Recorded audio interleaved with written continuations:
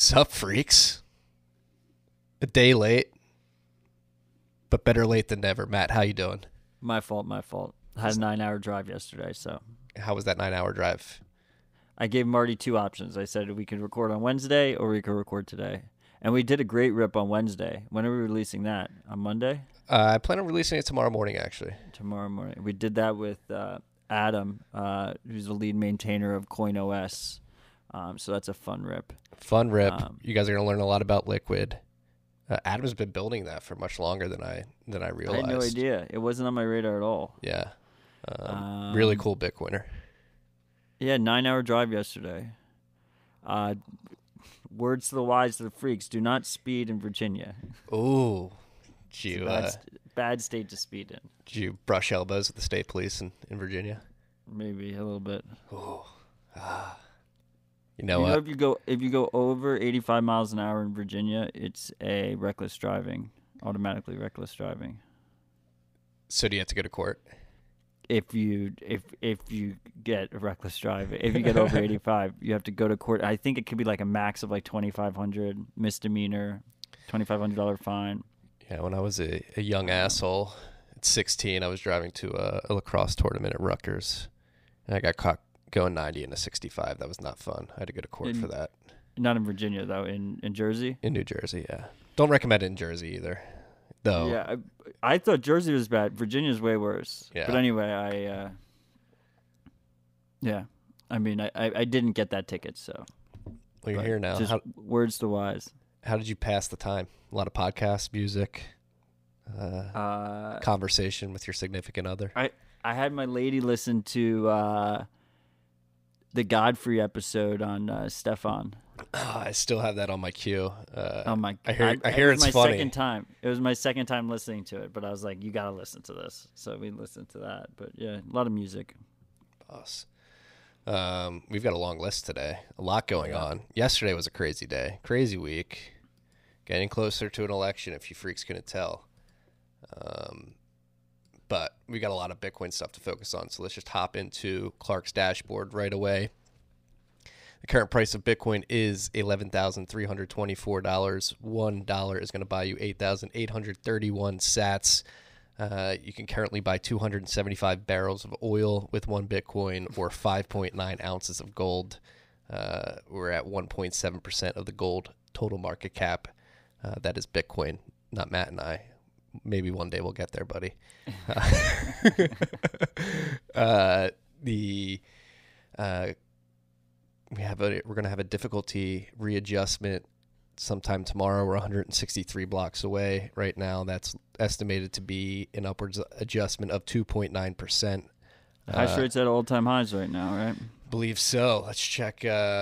Sorry, Clark. We're gonna leave your dashboard and go to one of my new favorite bookmarks, which is bitcoin.sipa.be. Yeah, SIPA's page is great. Yeah, and it's above 140, probably around 150. For all intents and purposes, it's been like all-time highs. Just keeps breaking all-time highs. Yes, a lot of hash rate coming on the network, more efficient hardware coming to the market. I guess wiser miners. There's a lot of people plugging machines here in North America, and the fundamentals around Bitcoin are also very strong outside of mining. So, tingle in the air. We've had a bit of a little price pump here the last week, particularly over 11,000.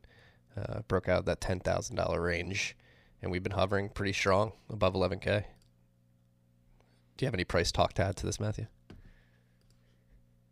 It seems the price action seems strong. It's good when you see these like flat areas and then like just like a solid upward movement that's not, like these big hills and valleys. Yeah. And like with the all-time high hash rate. But the freaks know I'm always bullish, so take it with a grain of salt. Last time I got really bullish, we dumped, so. Yeah. Never forget the market buy of 2019. Well, last time I brought that up, I was like, there's a tweet from like a month ago or 2 months ago. I was like, we're like $500 away from that point, and we dumped right after I tweeted that. I jinxed us into a dump.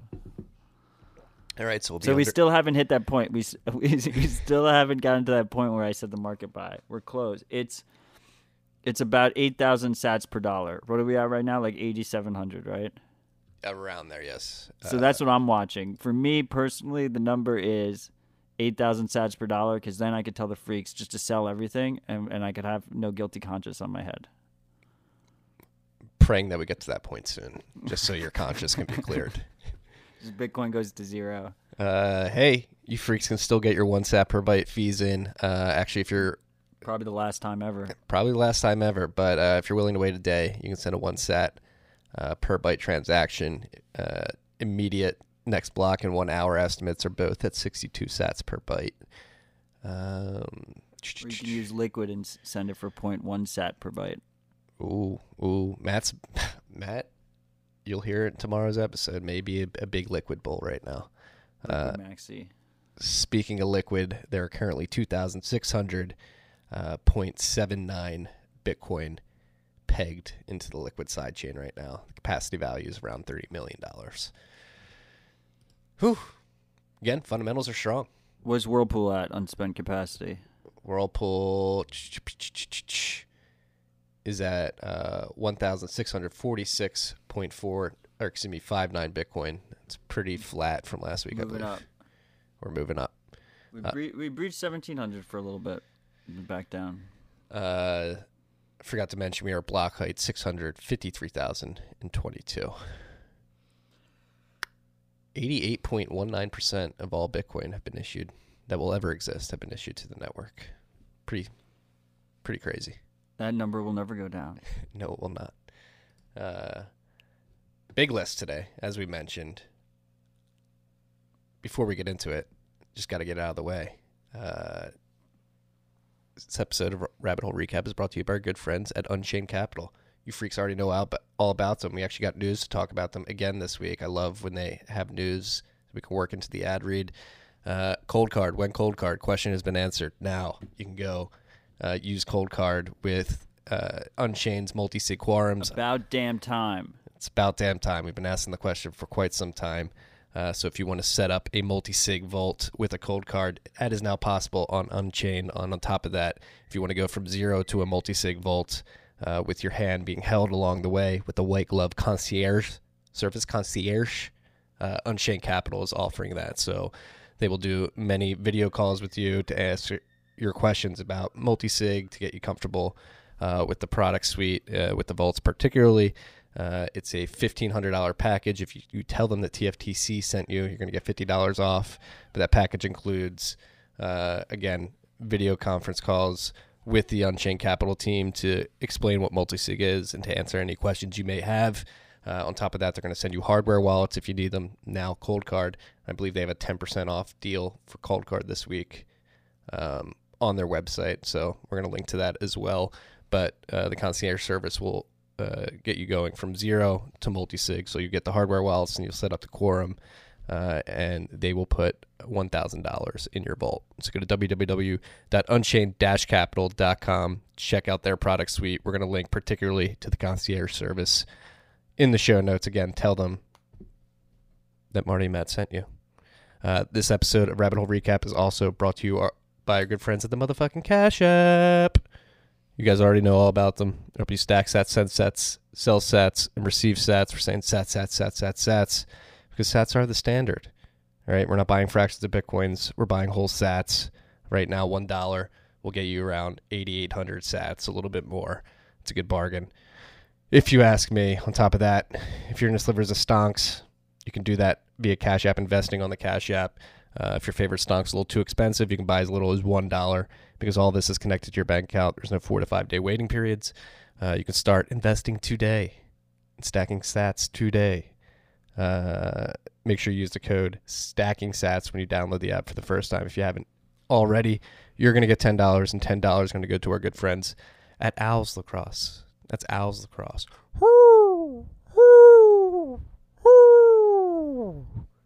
Go download the Cash App. Strong hoots for the freaks this week. Strong week, Matt. Should we start out with BIP Taproot? Well, just interesting thing about that Cold Card integration, which we've been looking forward to for a while from the Unchained Cap team, is they chose to go air gapped only, which is you can't use the USB mode on the cold card. You can only use it in air gapped mode. I like that. Is an interesting choice, design choice. Yeah, I mean that's the only way I use my cold card anyway. So, yeah, I kind of dig that. Can't speak for the team, but maybe that's with delayed cold card, is going over that UX trade off. I don't know. I'm not gonna give them an out. Yeah. Took long enough, guys. Glad it's there. Big week. What should we start on? Should we? We could start with Taproot. That's bullish. I mean, we really should just, before we get there, let's talk about the LND vulnerability that we know absolutely nothing about, that was dropped right after RHR last week. Yeah, I think that's a good first topic. Just because we like to front load vulnerabilities. We're going to find out what that vulnerability is in 4 days. Before then, you should, the smart move is to update to the most recent version. I think it's 0.11.1, I believe. And all the major node packages have released updates if they weren't already up to that version of LND, and that is only LND supposedly. And once again, we have no idea what the vulnerability is, but it doesn't sound good. No, I mean, if you can't have your node running on any version before 0.10, it seems like it's a. Well, I think 0.10 is vulnerable too. Yes. 0.10 and before. So literally every version except the current version. Yes. Right? Make sure you're upgraded to the latest version. I upgraded my node yesterday. I believe. Yeah. Sorry. Our TFTC node should be upgraded as well. Yeah, I hope so. And keep in mind here that there's multiple Lightning implementations. So you have C Lightning, you have Electrum's Lightning implementation. There's Rust Lightning. But LND is by far. Oh, and you have Eclair from Async, but LND is by far dominating on the network. I think it's like 75% or something of nodes on the network are LND. Yeah, that number wouldn't surprise me. It's pretty high, so not great. Yes, so be aware, freaks. If you're running LND, update. Make sure you're updated. Speaking of updated. Like I mentioned earlier, BIP 340, BIP 341, and BIP 342, also known as the BIP Taproot proposals, have been merged into Bitcoin Core. This is a big step towards getting it activated. It's not activated yet. Now we're at the point where the network has to decide whether or not it wants to activate and use these upgrades. Again, Schnorr signatures would change the way they control private public key origination, don't they, too? What do you mean by that? They help you create your private public key pair. I'm like, yeah, instead of ECDSA. Yeah, instead of ECDSA. Yeah. And this would, I mean, we've talked about Schnorr plenty of times on this podcast. It was patented when Satoshi first launched the Bitcoin network, so it couldn't be used. The patent has expired within the last 11 years, last 12 years, and people believe that it is a more efficient, better way. It gives you massive efficiency gains. Yes, you can combine things, makes multi-sig with cross-sig aggregation, which will not be here yet, but potentially in the future. Makes it destroys the heuristics used by chain surveillance companies. Massive. So that Taproot, which is another massive upgrade, which should make Bitcoin more extendable, what you can do with UTXO. They're mostly setup upgrade. Yes. It's mostly a setup upgrade, except it does have an immediate result of making multi-sig cheaper. And Bitcoin Magazine just had a really good video talk on it. That was like an hour and a half. So go check that out on their YouTube page. It's Aaron Van Weirdum, our boy CK, Andrew Polstra, Adam Chris Gibson, Belcher. and Chris Belcher. Yeah. Yeah, and just keep in mind that I wouldn't say this is like the easy part, but we still have like I would say the hardest part, not to diminish all the work that's been done. I appreciate everyone who's put in so much work and review into the proposal and getting it merged. But now is actually, when we have to like figure out how it's going to actually be upgraded and included into the network. Yeah, so there's two main activation paths right now are popular, I guess is the way to say, BitBait and Matt Corallo, who proposed a new form of a a new form of a soft fork that has like a longer signaling period, and then if the signaling doesn't work, you have a 6-month period of discussion, and then you start signaling again for a longer period of time, I believe. Where BitBait is a little bit more straightforward, I believe. Well, one is it starts with minor signaling, I believe, and then it goes to, if that doesn't happen, then you have like a flag day, which is like what UASF was. Yes. But I guess in Corallo's proposal, it's all like combined into one. And it's really, really long time frame. It's like 3 years or something like that. Yeah, I think the longest it could take is 3 years. I believe the shortest is 12 months. Hopefully we just have minor signaling and there's no controversy and you're good. But we'll see. Don't get your hopes up. Yeah. What's interesting is our boy Fiat Jeff. Don't know if I pronounced that. Whatever. He's our boy, and he. I feel like every time I have something that I like wish existed, like he has already built it. Like he just quietly builds awesome projects in the background, and he has like a prediction market set up for it already that uses Lightning. Oh, well. This is funny. Like he could have named it better, to be honest. It's on his Edelenium platform. ETLENEUM.com platform, predictions.that.com. And that's supposed to be obvious. I mean, if you can tell from the sound, it's like a take on Ethereum, right? And like the idea is that you don't need like a distributed consensus chain to build these things. You can just build it centralized. And he basically just built it centralized. And, there obviously is trust in him to use it. But because of that, you get like massive efficiency gains because it's super centralized. So that's pretty cool. Competing with Augur. Yeah. I mean, it's a very simple, nice prediction platform. That's it's pretty cool. Well, this is funny that you bring this up, particularly because one of the shout outs this week mentions this specifically. So I'm wondering, prediction platform. Yeah, I wonder if it's not the platform, but the particular prediction you're talking about. Will there be a signaling mechanism for the Taproot soft fork deployed before the end of 2020? Here it is. I need help. I'm reaching out to all the freaks. I'm really hoping someone will set up a betting pool for guessing when Taproot is going to be activated. I can guarantee I'll bet 5 million sats that it will be activated, I guess, by March 23rd. Maybe the payout could be based off of some bell curve distribution of the dates guessed and where your guess lies on it versus how close you were to the actual activation date, or something like math. Game theory work, ? Teach me why not. I have no idea how this prediction market would be created. So what's interesting here about his is that it's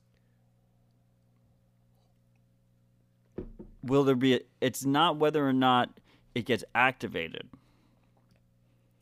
His is saying, will there be a signaling mechanism chosen before the end of 2020? So what his market is deciding is basically what's happening is all the developers have PTSD. And most of the stakeholders do, from how controversial SegWit was, right? So everyone seems to be really scared about putting their neck on the line and deciding which signaling mechanism to choose. And that's the first step, right? The first step is we have to at least have a signaling mechanism before we could even see if it gets signaled. Yeah. And I think Matt's proposal for activation is probably a product of that scarring from SegWit 2x that you mentioned. Yeah, but I think part of the issue is like you're just asking for trouble. You know, we got to have a little bit of confidence here. You can't. Right. Yeah. If you're like bringing in controversy by just expecting it. I don't know. We'll see. I think the quicker this activation path is decided and people start signaling, the better. I don't think it gets activated before the end of 2021. I'll take the under on that. Okay, we'll see. We'll see. You want to put actual money on it? We can, yes, but let's put 1 million sats down somewhere. 1 million sats. Why don't we donate it to HRF's? The loser has to donate it to HRF's debt fund. I like that. Okay, 1 million sats 2021. Yes. There we go. Set your reminders for December 31st. It has to be activated. Yes. Oh, well. Damn, now I'm like questioning. Like we have to have Taproot and Schnorr. Like it's live. You know what? Let's will this into existence. Yes. 1 million sats loser to Human Rights Foundation. There we go. Mark your calendars, December 31st, 2021. Remind us, freaks. Yes. Go into your phones. Go into December 31st, 2021.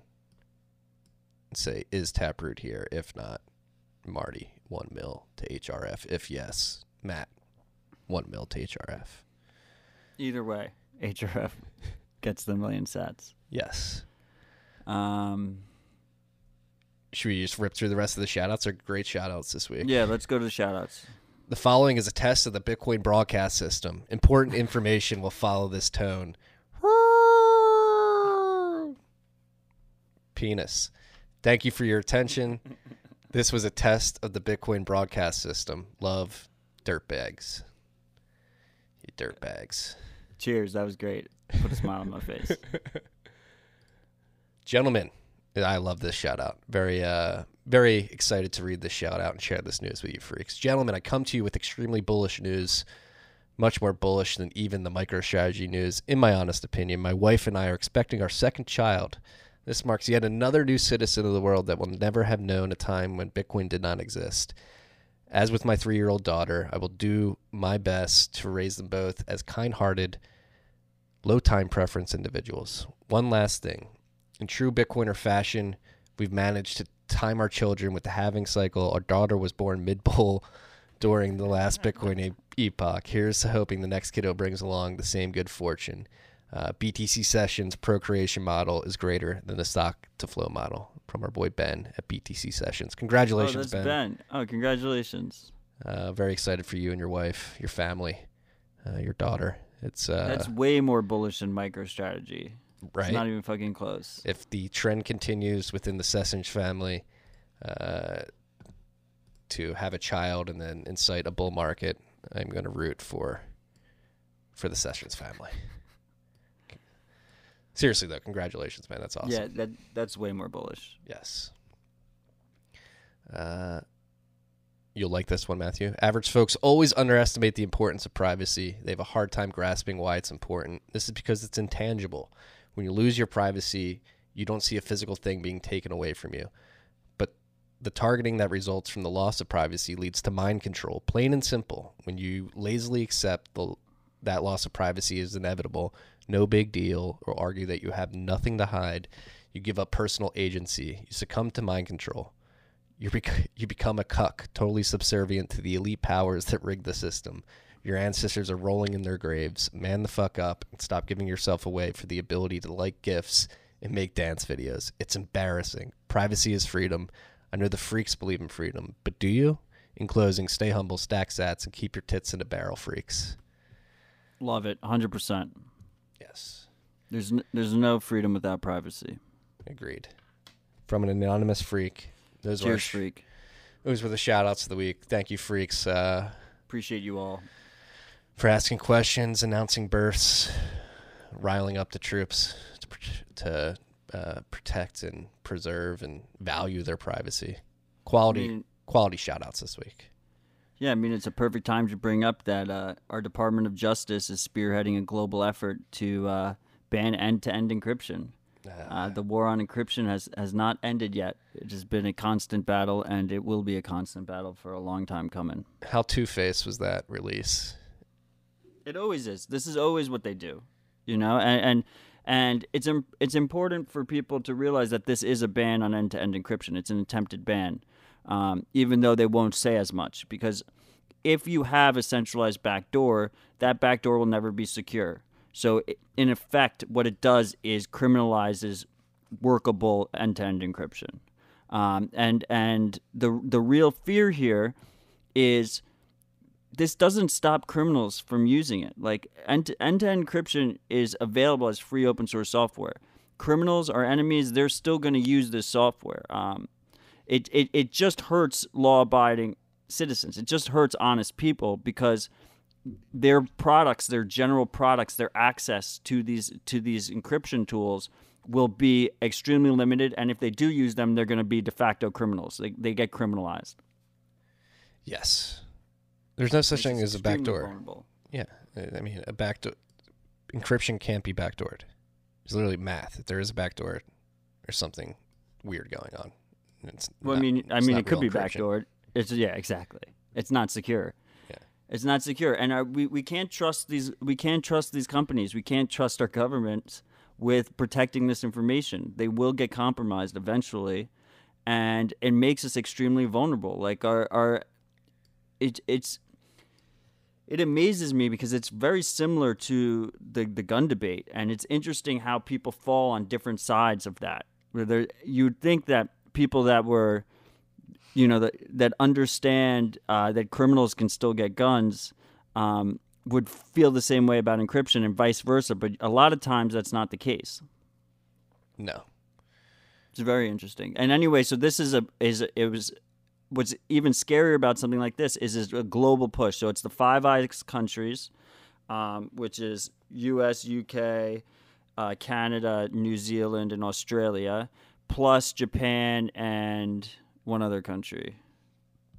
But anyway, there's this global push to try and ban encryption, and we need to push back on it. India, yeah. So it's very scary. This is I think it kind of went below the radar. Like it's not being discussed enough. Yeah, it got caught up in the Trump takes his mask off news cycle. It makes us extremely vulnerable. It'll make us extremely vulnerable. If you're a patriot, then you should not support this. If you're pro-individual, you should not support this. If you're pro-freedom, you should not support this. Like pretty much no one should be supporting this. Agreed. It's Bill Barr pushing this stuff. I believe he's made an attempt like this in the past, correct? Even before he was in the Trump administration. I mean, look, the war on encryption is a long, it used to be treated as munitions back in the day, and you couldn't export it. Yes, and yeah. Well, with this thought in mind, I don't know if we have it on the list, but I recommend you freaks go check out the series on Reason.com of the history of the cypherpunks. In the context of what Matt was just discussing there, I think it's important to know the history of the technologies that came before Bitcoin and built the building blocks that led to Bitcoin, and the wars that the builders of the technology went through, particularly the PGP wars of the 90s against the U.S. Supreme Court. And they actually wound up got code deemed as speech, but it seems that this battle is not over yet, as Matt has been describing. Well, here's the thing, right? Like, they might not ban,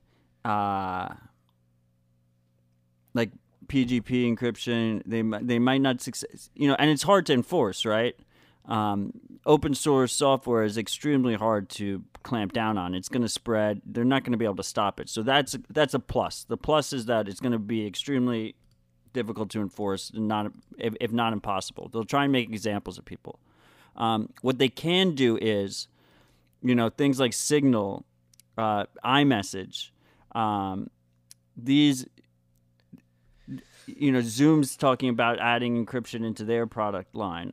Like these things where it creates end-to-end encryption is like the default that people are able to use in these very accessible products. Those are going to get removed, right? Or they'll have backdoors in them that make them insecure. And another thing here to keep in mind is this is why open source software is so important, because Apple can say that iMessage is encrypted, but if we can't inspect the code, then they could just put a backdoor in there and we wouldn't even know what was going on. You have to trust them in that situation. So encryption isn't secure if it has a backdoor, and encryption isn't secure really if it's not open source and you can't actually view the code and audit it. Yes. Very dangerous precedent here. It's very, very. It's not a good thing to see. So, like we say, speak up. This battle has been won in the past. It seems that there is another right in front of us now. But it's time to sack up, push back, and fight for technology that, honestly, they're not going to be able to stop it at the end of the day. They're just wasting time and resources. So hopefully it's not like alcohol prohibition where everything still went on. You just push people to be criminals. But with that being said, it's coming from both sides, right? Like we have the attempts to be able to spy on you within these apps, and then the other side of it is not even allowing you to do certain actions, which is censoring. And so I think it's important to know that yesterday it sort of went under the radar as well, but it was actually poetically under the radar as the Twitter censorship drama was unfolding. The fact that Twitter censored people from sharing a particular article from the New York Post. Yesterday afternoon, there was a hearing at the House Intelligence Community during which a few individuals were arguing that the government should have more oversight over the internet and the ability to censor certain groups with certain ideas like QAnon and quote-unquote white supremacist and other groups, boogeymen like that, as the Twitter drama was unfolding. And that's something that went under the radar. I think you freaks should check out as well as the YouTube video, because it's pretty scary what they're talking about and how they're justifying their arguments to the government to censor more online. Well, that's what these tools, we're going towards. This is why I call the Constitution a shitcoin, right? Because I don't think you can rely on laws to protect this speech. I think you got to rely on code. I think these platforms need to be distributed. They need to have encryption baked into them.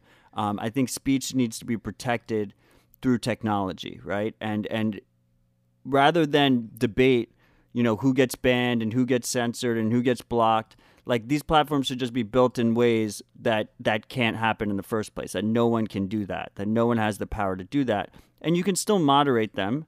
You just have like moderator lists or something that you subscribe to, where you're like, like you're similar to how muting works now on something like Twitter, but where you're able to subscribe to like these mute lists so you don't see the content you don't want to see, but you can choose to do it. And criminals can still be prosecuted. You just do good old-fashioned police work. And I just want to say here that this is why I took an extremely hard line about being against the WeChat TikTok ban, okay? Because we cannot have the executive branch of our government deciding which apps you can have on your phone and which apps you can't. It's a slippery slope on both sides. I don't think people are, people are constantly seem to be picking, which situations piss them off based on whose views they agree with. But it's coming from both angles, and it's an extremely slippery slope that we got to be very, very fucking careful about. I completely agree. When you see the justifications that are being made to do this too from fellow citizens, it's like nauseating. Like some people want to give this shit up. They're so afraid of the quote unquote QAnons and like extremist groups of the world online that they're willing to completely throw out the baby with the bathwater and destroy everybody's ability to speak freely, openly, explore crazy ideas if you want to. Like you can't nerf the world. You have to. It's very belittling, too, to assume that people are too stupid to discern for themselves what is real and what is not. It's very patronizing and paternalistic, which the state seems becoming more and more and more paternalistic. And now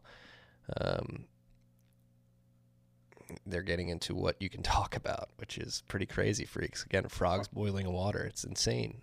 But we also see, so that's on the left, right? You just brought up the left again about with QAnon and that House committee meeting. But then on the right, you have people saying they want to change Section 230 to make it so that the government can regulate Twitter and choose how Twitter interacts with their platform, right? So it's fucking messy on both sides. Like there's like a very small Venn diagram there of people that are coming up with the right takes here. We got to be very fucking careful. Like I do not want our fucking federal government deciding how these platforms are run. No. Like that is not the solution. No, love them or hate them, Beauty is a stick in everybody's ass, but being like, hey, yeah, if you want something better, build something better. I do get the argument that the investment that individuals put in the mind share and the network effect. We talk about network effects. Bitcoin's a huge network effect. These social media companies are sort of dictated by network effects too, and the more people, the more conversations, the arguably better the product is. But if you start censoring the framework or building a framework in which conversation can happen, what topics can be covered, it sort of depreciates that network effect. And so if you're unhappy with Twitter, seek out alternatives. I started posting a couple posts to Gab yesterday to see what that's like. There's a small Bitcoin community over there. I was on Mastodon yesterday too, checking that out. But if this stuff continues, like I don't know if I'll be able to stay on Twitter. Well, Gab is using Gab is actually running their own Mastodon server. But there was infighting there, so they're actually blocked off from the majority of the Fediverse. But yeah, they are using it isn't they're using that open source code that Mastodon uses. Yeah. It's a fork. Weird times, freaks. Weird times. I think these things are just hopefully we don't throw the baby out with the bathwater in the meantime, but it's just going to take time, for these for more open platforms to come around and start getting like some network effect and stuff. Platforms where you can't block people, you can't censor people by design. I don't really think any of them are there yet, though. I don't think Mastodon's there. I don't think Gab's a real solution. I mean, they've already been hypocrites in certain things that Marty you agree with, but. What's that? They're blocking porn on Are they? On Gab, yeah. So it's like free speech for speech that I like only, And I think, and then you have other centralized, options like Parler is out recently, and it's just the same idea. It's just different masters. You're choosing different centralized masters that are going to choose what goes on and what doesn't go on. When really the ultimate solution is going to be more open platforms where you don't have that kind of censorship possibility to begin with. But it's going to take time, and it's, yeah, I kind of look at it the same way I look at the privacy issues. Like, there's just going to have to be pain, and people are going to have to learn slowly and the hard way. Yeah. On the bright side, though, like Twitter, like it completely blew up in their face. I mean, the article they tried to block on the New York Post article got way more views because of what they did. Streisand and effect. Yeah, and then they backtracked. They Jack's just been doing damage control ever since then. Yeah, it's a pretty weak response. Jack, if you're listening, can't imagine the stress of running Twitter, but you have to have a better response to that. You can't just block links during 3 weeks before an election. It's insane. I can't wait for this election to be over. Well, I've said from the beginning that the mess that they ever got themselves in was trying to moderate the shit to begin with. It should just be... It's a slippery slope, and the slippery slope is just getting slipperier and slipperier, and now you're at a point... You started with Alex Jones, and now you can't fucking share an NY Post link. It's fucking insane. There should be no algorithm. It should just be a straight time-based feed. And Twitter should do zero moderation whatsoever. And you should be able to subscribe to moderation lists if you want to by outside moderators. Yes. That's it. Allow people, super simple. Allow developers to leverage your API, build those products. Exactly. Twitter becomes more of the protocol that... Twitter's already dead. It's just not priced in yet, unfortunately. Ooh. Yeah, you've been And to the people that say that Jack is going to bring this over with, Cash App's our sponsor with Square or whatever, I think two things. First of all, I think he has way more control over Square than he does over Twitter. I think the amount of power that people think he has over Twitter is greatly overstated. Like it's been taken over by the executive board and whatnot. He doesn't have that much control of Twitter. And second of all, if he fucks with Bitcoin, like Bitcoiners will just turn on him in a fucking heartbeat. Like you don't have to preemptively turn on him. I mean, if you want to, go, by all means do it. But I'll turn on him, if he turns on Bitcoin, if he starts attacking Bitcoin. If you look at someone like Brian Armstrong and Coinbase, you can see how much worse, the scenario could be. Like having Square, having a massive public company, fighting for self-custody, fighting the Square crypto is funding great fucking projects over there. It could be, there's like no shit coins on Cash App. Like it could be so much worse. I think at Square they're fighting the good fight, and it's easy to combine the two and say like Twitter is fucking bullshit and so Square is fucking bullshit, but they're wholly separate companies. Yes. We know a few members of the Cash App team, and I think they have good intentions, Bitcoin's best intentions in mind. And yeah, I would echo what Matt said there. I don't think Jack has much granular control over what's going on at Twitter, as many people think. But yeah, I want to be more optimistic of Twitter's future. Like I wish they would just like go back to before they started banning Alex Jones and Milo. Just go back to that policy, let everybody back on. Open up your API, let people create those moderation lists that Matt was talking about, and get back to basics. I've been waiting for that for too long now. It just keeps getting worse and worse and worse. Actions speak louder than words, and I'll be consistent about that. That's why I'm bearish on Twitter, but I have no issues with Square yet. If Square starts banning CoinJoin usage and stops funding open source development, they're funding BTC Pay server, If they start making moves like that, they start adding Filecoin and shitcoin after shitcoin after shitcoin. How about that dump, dude? Then I'll fucking turn on them at that point. But if the freaks want to turn on them now, they can turn on them now. I don't care. I want the freaks to be independent about it. But I just want them to know my thinking. And fuck Filecoin. The use case of Filecoin is just dumping on retail. How egregious was it? Like one of the more egregious. It was at like $200 at one point, and VCs automatically. It got added to Coinbase or Gemini, at least, and Gemini, I think Coinbase. Yeah. And I mean, it's on a bunch. FTX went from $200 to like $60 within. And the pre-sale was like 50 cents to like the insiders or something. Yes, so even something at $60, they're up 120x. It's insane. Yeah, fuck that shit. I shouldn't even brought it up, but it's infuriating. Yeah. And we have to give Coinbase a shout out because I promised that any company that funds Bitcoin development would get a shout out, even if I hate them. They're thinking about it. I don't think they've done it yet, have they? Yeah, they haven't done it yet. That's important, Marty. That's a good point. And yeah, Brian Armstrong can still go fuck himself. So, hey. I agree. But it's good to see. At least finally, it looks like they're going to. We'll see if it happens. Yes, we shall see. Relatively good news. Samuel Reed, CTO of BitMEX, got out of jail on bond, $5 million bond. So he's no longer in the clinker. However, the court case, the charges that have been launched at BitMEX via the U.S. government,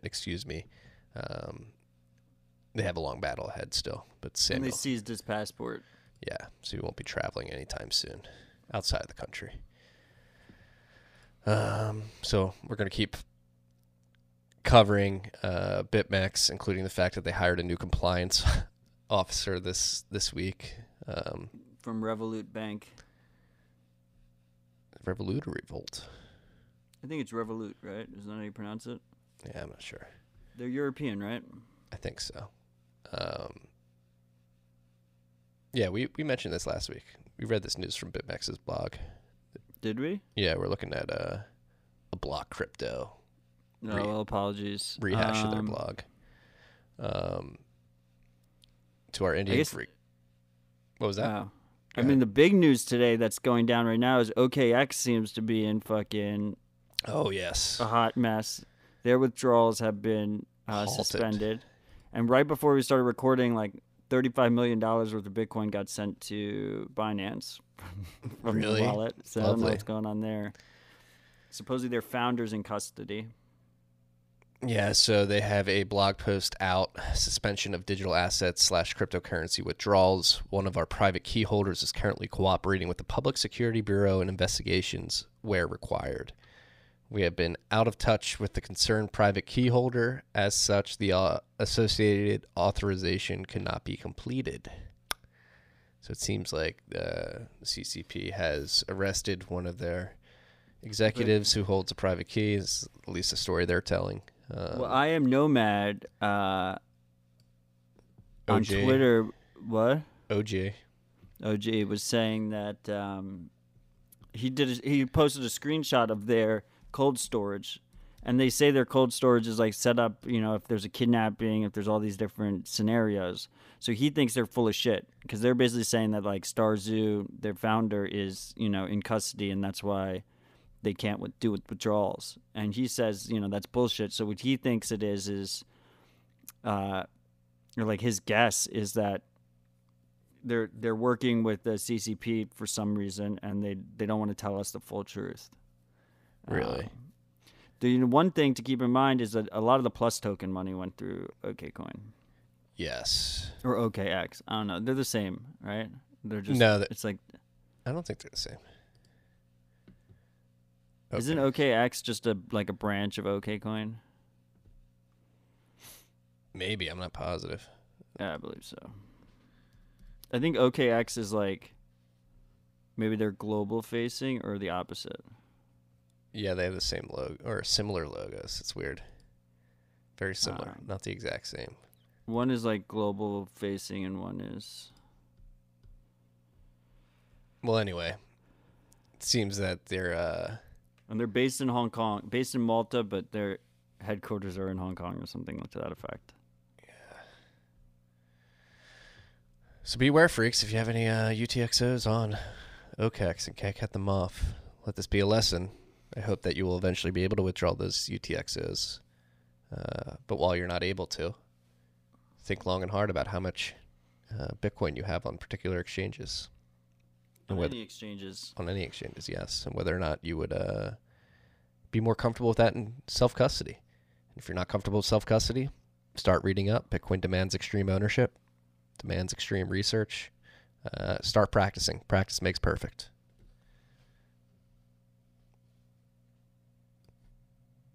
Indian exchanges are working together to provide stricter KYC AML compliance. CoinDesk reported on this to any of our Indian freaks out there. It seems that it's very volatile over in India with Bitcoin exchanges. I feel like the government was banned and then it was unbanned. Now this. Yeah. So in the 7 months since India's top court allowed banks to legally service crypto platforms, users, and trade volumes, the local exchanges have increased, but regulators have been a little opaque on the rules. So it seems like they're coming out of nowhere and adding some KYC AML compliance. It seems stuff like as well. they're sharing information, right? They're like setting up an API between the different exchanges so that they can automatically share information and then send it to the regulators. Yes. So be aware. Any freaks listening in India, the government's coming for your information, and they probably know that you own Bitcoin if you're buying it on centralized exchanges. But I'd be interested to see what the breakdown of P2P exchanges and regulated exchanges, like P2P, like black market exchanges in India, since the exchanges were shut down. I imagine it's more they have a stronger P2P because there was a need, right? People realized. Yeah, exactly. Also, the Indian people in general, I mean, we discussed this briefly last week. You know, they value gold a lot. They have a very independent pension in general, and the government is always constantly trying to like wrestle control over them. So I wouldn't be surprised if, and we saw that with the cash ban, where like a lot of Indians just had like large amounts of cash like under their mattress, essentially. So I wouldn't be surprised if the black market over there is, and the gray market is a lot stronger than in Western countries, at least percentage wise. Yeah, I would not be shocked at all if it's pretty robust. You imagine if the exchanges were Yeah, I mean, you couldn't get it. Like, if you wanted to get Bitcoin, you had to go that route. Yeah. And then also at the same time, we have Spain. Spain has a new bill on the books that looks like it's going to get placed into effect. That's going to require full disclosure of Bitcoin holdings, which I think is just going to become like pretty much the standard across most of the developed world, at least for the near term. So we'll see how all that plays out. Beware, Spanish freaks. The government wants to know how much Bitcoin you own. I guess the steps there, if it's going to get forced upon you, make sure you don't give up your addresses. Like for our taxes this year for TFTC, the business, we had to report how much Bitcoin we owned. Or it was on our you have to report income. Yeah, it was on our balance sheet, so. Yeah.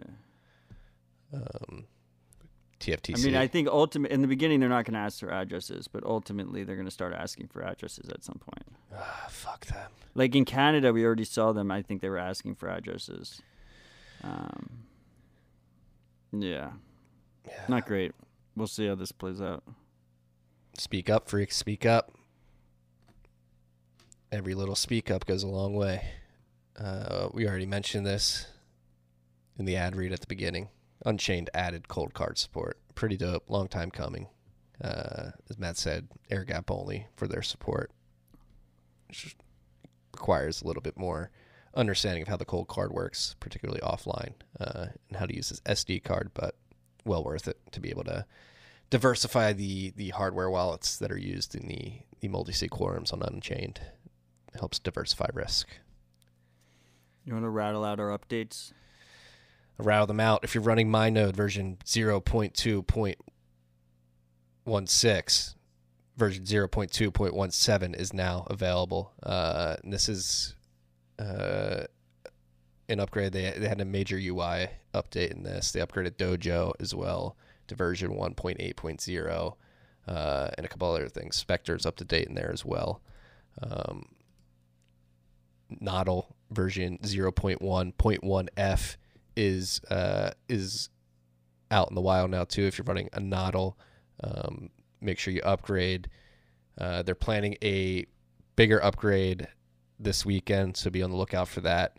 Right now, they pushed this update to upgrade LND to version 0.11.1 and they upgraded Dojo. They upgraded Dojo as well. Ride the Lightning version 0.9.1 beta has been released. Go update that if you're running Ride the Lightning. Eclair version 0.4.2 has been released by Async. Major changes. Plugins. Third-party plugins are now able to add new feature bits to Eclair and handle unknown custom messages. This lets plugin developers offer services to their clients that are not available in the Lightning specification. They added Keysend support.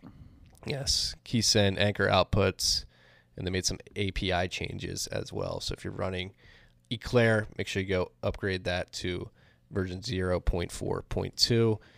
Join Market version 0.7.1 is now available. And BIP78 pay join receiver has been implemented. Yes. So before on Join Market, you could send pay joins. You couldn't receive pay joins. For BIP78, which is the pay join compatibility one that's compatible with Wasabi, BTC Pay, and Blue Wallet. Yes. So that's pretty big for usability and ability to get easier privacy by being able to receive a pay join. Treasure Suite public beta has been released. I tested it out earlier this week. It's pretty cool. It's pretty sleek. But I was messaging with you. I was hoping this desktop app was going to enable me to connect to my full node, not have to depend on Trezor servers, but that's not the case. No full node support, no coin control. But, hopefully one day they'll add it. In the meantime, you could use your Trezor with Spectre, and you get both of those things. So, Matt, Liquid Bull and Spectre Bull. When we were talking about that, you were just way like, more dude, bullish on Spectre than Liquid. you were like, just get on Spectre, dude. Yeah, I'm a Spectre maximalist now. Yes. Spectre plus Bitcoin Core. Makes Get a lot of it sense. done. Makes a lot of sense. Electrum version 4.0.4 has been released. I believe there was some. It has like this Interesting auto things. RBF mode Yes, where that's what you it can was. like cancel it. It's said- really just RBF to yourself, replaced by fee to They yourself. said but double spend, right? yeah, but but in practice, what you're doing is you're like canceling the transaction because you're just replacing it by fee and sending it to yourself, which is a feature that Blue Wallet implemented first, and then Electrum borrowed from there. It's a great idea. I mean, from a UX point of view, it makes a lot more sense to a person as a canceled transaction. Yes. They fix something with their PSBT implementation as well, and this seems pretty big actually, because I know Unchained had this problem with Ledger too. They fixed the derivation path as unusual warnings, I believe, for multi-sig transactions. The Ledger device sends a weird little warning that scares people away, I believe. Could be wrong. That's all we got for updates. There's a lot of updates. That's good. Yeah. Yeah, go on. This was interesting news. Stone Ridge announced a $115 million Bitcoin investment. I believe it is an investment firm. They had a bunch of analysts on the team that were Bitcoin bulls just personally and had Bitcoin in their personal accounts. They would talk to their clients about this. Their clients said, hey, we want exposure to we want exposure to Bitcoin. And the team wound up building something, I think it's NYDIG or something like that, which was a spinoff of the fund that specializes in custody of Bitcoin, and I believe NYDIG, yes, New York Digital Investment Group, and I believe other cryptocurrencies as well. But I believe they have $1 billion AUM, 115 million, or 10 billion AUM, and 115 million is in Bitcoin. So it was, and I believe they've had this position for a while, so they're leaking it, maybe getting FOMO after seeing You Michael said Saylor. 10 billion, right? 10 billion AUM, 115 Right. million. Well, that's Yes. Stone Ridge is 10 billion, and then New York Dig has 115 million worth of Bitcoin, which Yes. was an existing investment, I guess, already. Yes. So I guess they Or saw maybe they just raised it a little bit. potentially. I believe they saw Michael Saylor and Jack announcing that they had Bitcoin on their treasuries and said, hey, we've been doing this for a while. Learn about us. Speaking of Bitcoin treasuries, our good friend Rodolfo slapped those bingo boards, has created a site, bitcointreasuries.org, and he is competing with our boy Matt Odell for the best domain He has a names. problem. He has a domain addiction problem. I hope he gets it checked out. Yes. So if you're a publicly traded company or a private company, and you want to get added to this list of companies with Bitcoin on their treasuries, you can do so at bitcointreasuries.org. Altogether, there are 620,030 Bitcoin on the balance sheets of publicly traded companies, private companies, and ETF-like products. Yeah, they're just cheating because the GBTC is holding a shit ton of there. Yes. Barry. He's going to keep buying those Bitcoins, he said. So, Yeah, he has it hosted on GitHub, so you can just submit a pull request if you want to change it. I mean, if you want to add information there. I mean, the public companies you can actually verify because they have to report those numbers. The private ones, not you're just taking their word for it because they don't have those public disclosures. I mean, I listened to your podcast with Ansel. It was a great podcast with Ansel Lindner. You guys mentioned two things there. You mentioned like like I think he said 10 to 20%. If we got to 10 to 20% of Americans owning Bitcoin, it'd become a lot harder for Bitcoin to be banned. Possibly. I tend to agree with that line of reasoning, but what percentage do you think we're at right now? That own Bitcoin? Like 1%? 350 million people, 1% would be 3.5 mil. With self-custody, and I mean, I won't put the onus that they have to use their own node, but self-custody at least. We'll say just self-custody.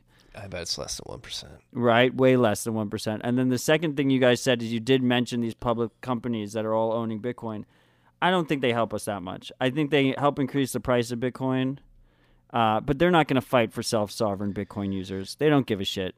They don't care about that shit. The price raises so it makes the network more secure because the token that pays the miners and results in higher hash rate and whatnot increases. But they're not going to, Michael Saylor's not going to be fighting a fight for self-sovereign Bitcoin users. Well, I will push back and say the inclusion of Bitcoin on these publicly traded companies' balance sheets is a passive way to protect Bitcoin, because if you hit a certain threshold of important companies like Square coming in, I think is much more important than MicroStrategy, because Square is probably one of the most innovative companies in the country when it comes to fintech products. And I think they would probably get mad at me if I labeled them a fintech company, like a neobank.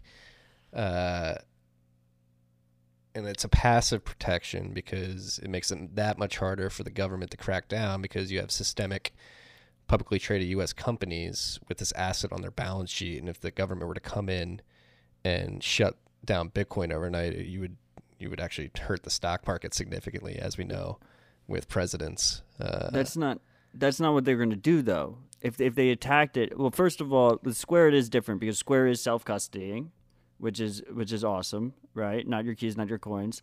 And I think Square has a direct incentive to make sure, to try and fight for Bitcoiners to be able to self-custody, because if you look at their user flows, like a large amount of their users are just buying Bitcoin as they should and just immediately withdrawing it, right? So it hurts their business if and you see that with their Square Crypto, how they've been funding development and stuff with funding BTC Pay Server. But they have an incentive. They want to see like self-sovereign Bitcoin usage happening, right?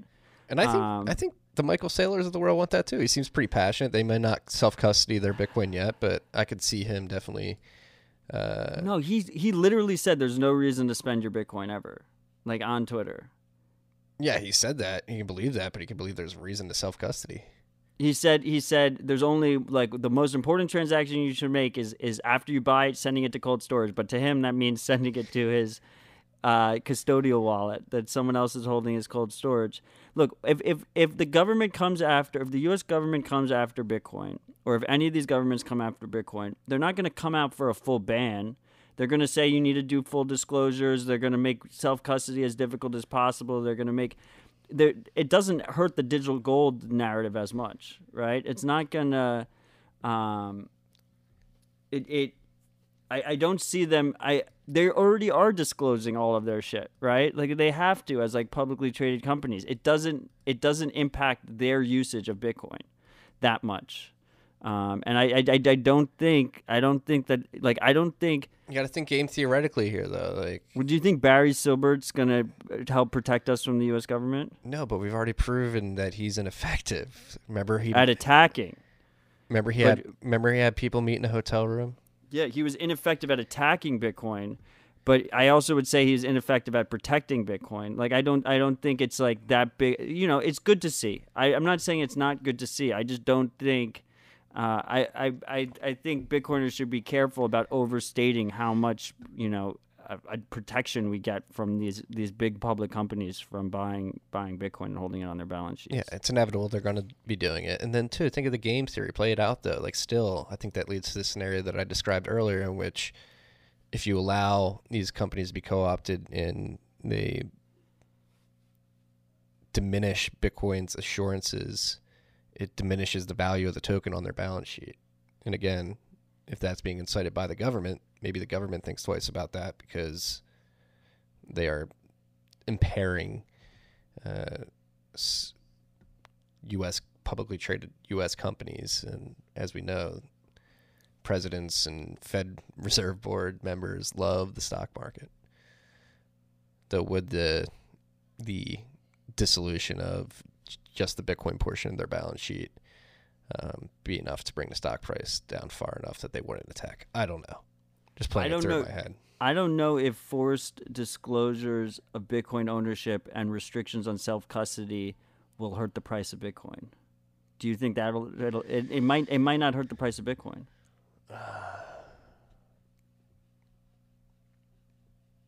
And if it doesn't hurt the price of Bitcoin, then that whole incentive structure goes out the window. I think it has to, though, right? I don't know. I think a lot of compliance bros would say that, it gives Bitcoin further legitimacy in the eyes of regulators. Like the people who actually need to use it for the purposes. It won't be framed as we're destroying Bitcoin. It'll be framed the same way that end-to-end encryption DOJ thing was framed, where they really care about Bitcoin and they want to see it foster a great ecosystem and yada yada yada while they fuck us. Like that's how it's going to be framed if it happens. Yeah, and again, it won't happen because the immune system, like SegWit2x, arguably would have created an attack vector on the network. Yeah, but that's different than saying that the public companies having it on their balance sheet protects us, gives us like great protection. Like it's not protecting us. Just because they can't attack us using it doesn't mean that that the opposite is true. See, no, yeah, I would argue against that. I would say it definitely, if anything, delays enforcement. Because the government You think MicroStrategy having Bitcoin I think in a Square. custodian I think Square. delays. Okay, like I said, Square is a different story. Yes. I think Square, is fighting the good fight. Yes. For now. And it's like, yeah, Square can be an example that brings in other Square-like companies. Again, if anything, it delays, which is a form of protection, I would argue. But Square is, I'm looking on the sheet right now. Square is 4,000 of the 620,000 Bitcoin on this fucking BitcoinTreasures.org. Yeah, well, So, they're stacking sats. They're going to stack sats quarterly. I just want people to. And well, this is a good segue into our next topic. Our good friend Ria Batoria from Fidelity Digital Assets, put out a great report this week recommending a 5% portfolio allocation to Bitcoin. So maybe this will help expedite it, which will help delay the attacks on Bitcoin. We'll see, though. No, don't ever be complacent. This is a little complacency freaking, but I'm also trying to paint a picture of potential game theory scenarios that could play out. Yeah, I mean, I'm not like I was trying to say earlier. Like, I'm not saying that there's no benefit. I just don't want the benefit to be overstated. Like, I think there's different levels of benefit. Like, if we have rich people that are self-custodying, that are using their own nodes, stuff like that, like they're providing more protection.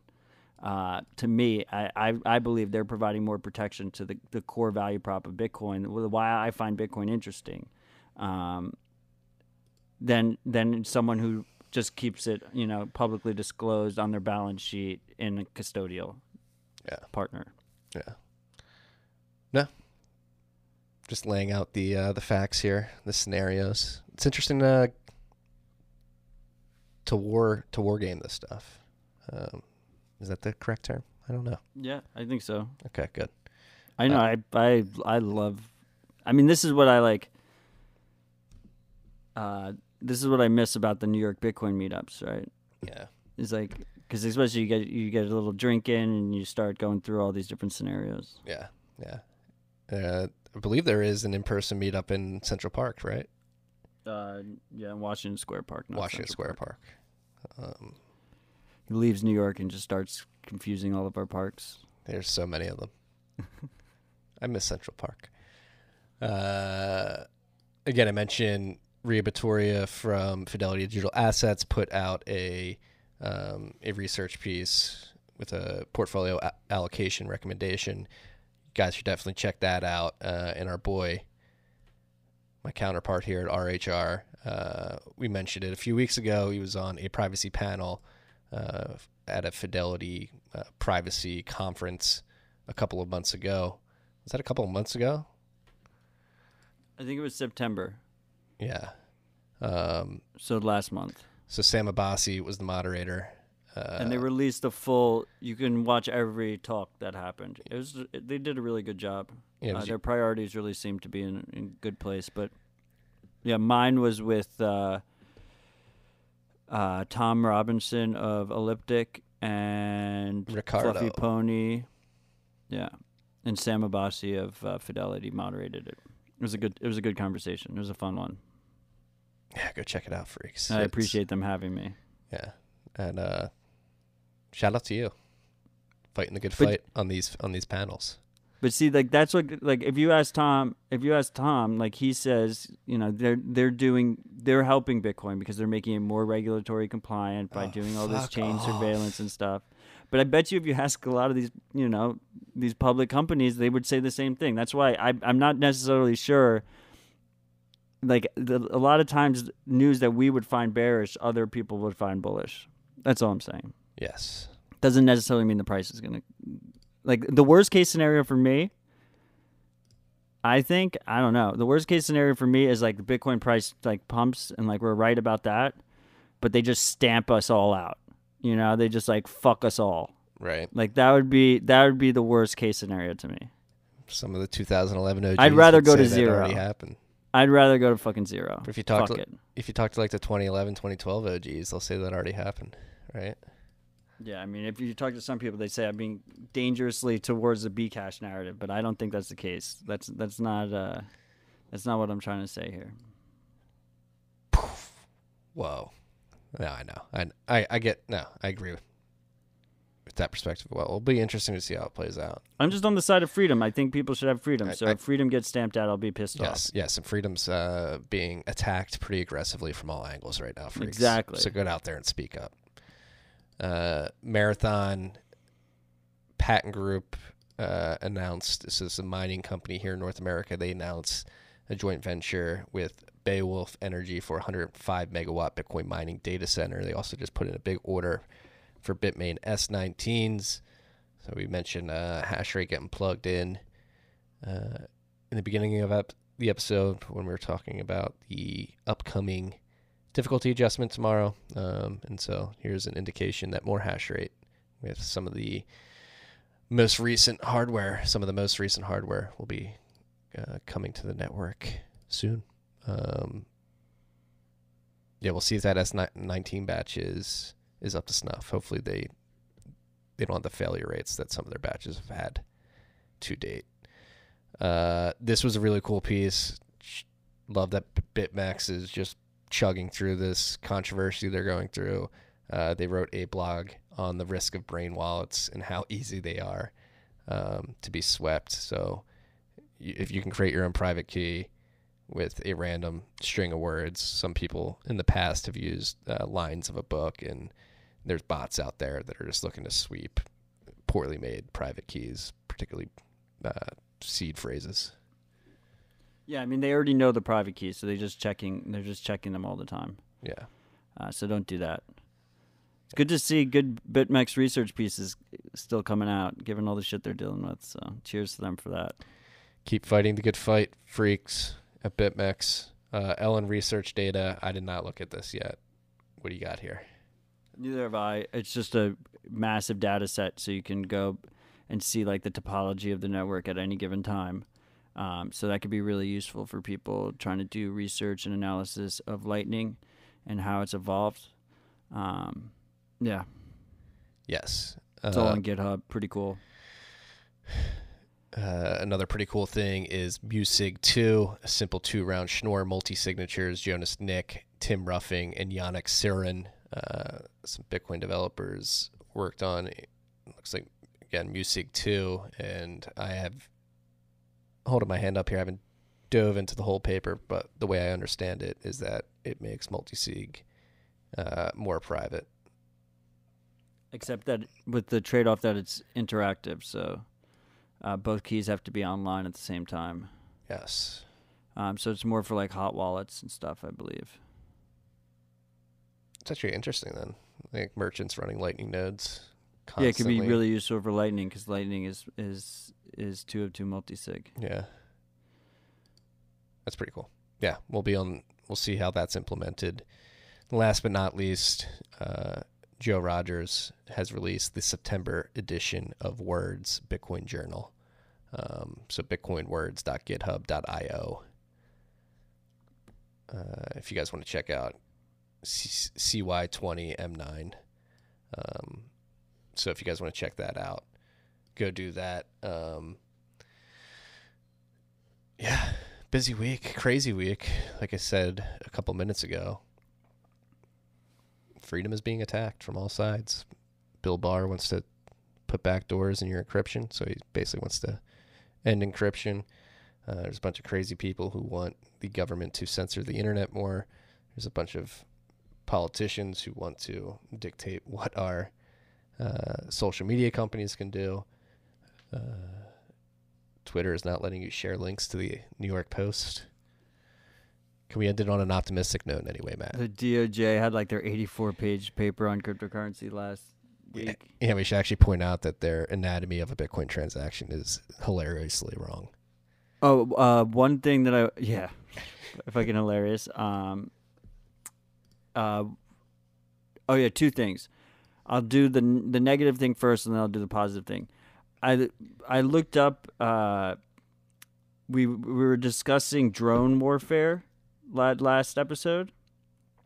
Drone usage is actually, we've had more drone strikes since Obama, in the Trump administration, in Somalia, Afghanistan, and Yemen. God damn. The only one we went down in Pakistan. That's why I said Yemen, man. People don't talk about Yemen enough. No one's really talking about drone strikes in general. I thought that was interesting. That was a big thing under Obama administration, and I am guilty here. I thought we were being more peaceful in the Trump administration. We're not. Just no one's talking about it. I guess just all this other shit's going on. And then the other thing, this is the positive. Well, I guess it's negative, but positive. In Nigeria, there's all this police abuse that's happening, and the groups that are organizing against it, the banks were used against them, and all of their fundraising has been stamped out. But now they're using BTC Pay Server to accept donations globally towards this fight, which is like this is massive to me. Like this is one of the reasons I Bitcoin is because it gives people around the world the ability to access a global financial system without censorship, or in a censorship-resistant way. So it's fucking fantastic to see. I like that we can end it on a positive note. Yeah, see, I'm bullish on that. Bullish as fuck. Okay. I'm bullish too right now. Remember, freaks. Is it the day is darkest before the dawn? Is that the quote? The way I look at it is the like night is darkest before the dawn. Yeah, we knew there's going to be a fight. Like, of course there's going to be a fight. You know, what is that quote? It's like first they ignore you, then they laugh at you, then they fight you, then you win. Yes. Right? And we're at the then they fight you stage. So if it wasn't a fight, then that would be bearish in itself. You know, I think there's going to be a fight here because it's such a monumental thing in human history. We actually have the ability to, enforce our rights and empower individuals, like using code instead of just laws. And I think that's going to be massive. But it's going to be painful. It's not going to be like this easy, magical unicorn process. I agree. So buckle up, freaks. Sack up. Put your helmets on. Put your big boy pants on. Your big girl pants on. Your big girl bra on. Whatever you need to put on. Got a fight ahead of us. I'm happy to be on the front lines with you, freaks. There was one thing I wanted to mention before we get out of here. Oh, yeah. Especially here in America, things are probably going to be very chaotic in the next 2 weeks. Just realize that we're coming into an election. Try to ground yourself. I fail at doing that myself sometimes and fall prey to the madness of the media narrative of the given day. Have to consciously, inactively remind yourself that this is for a reason. Got a chaotic election season. I love you all. Peace and love, freaks. Tiki.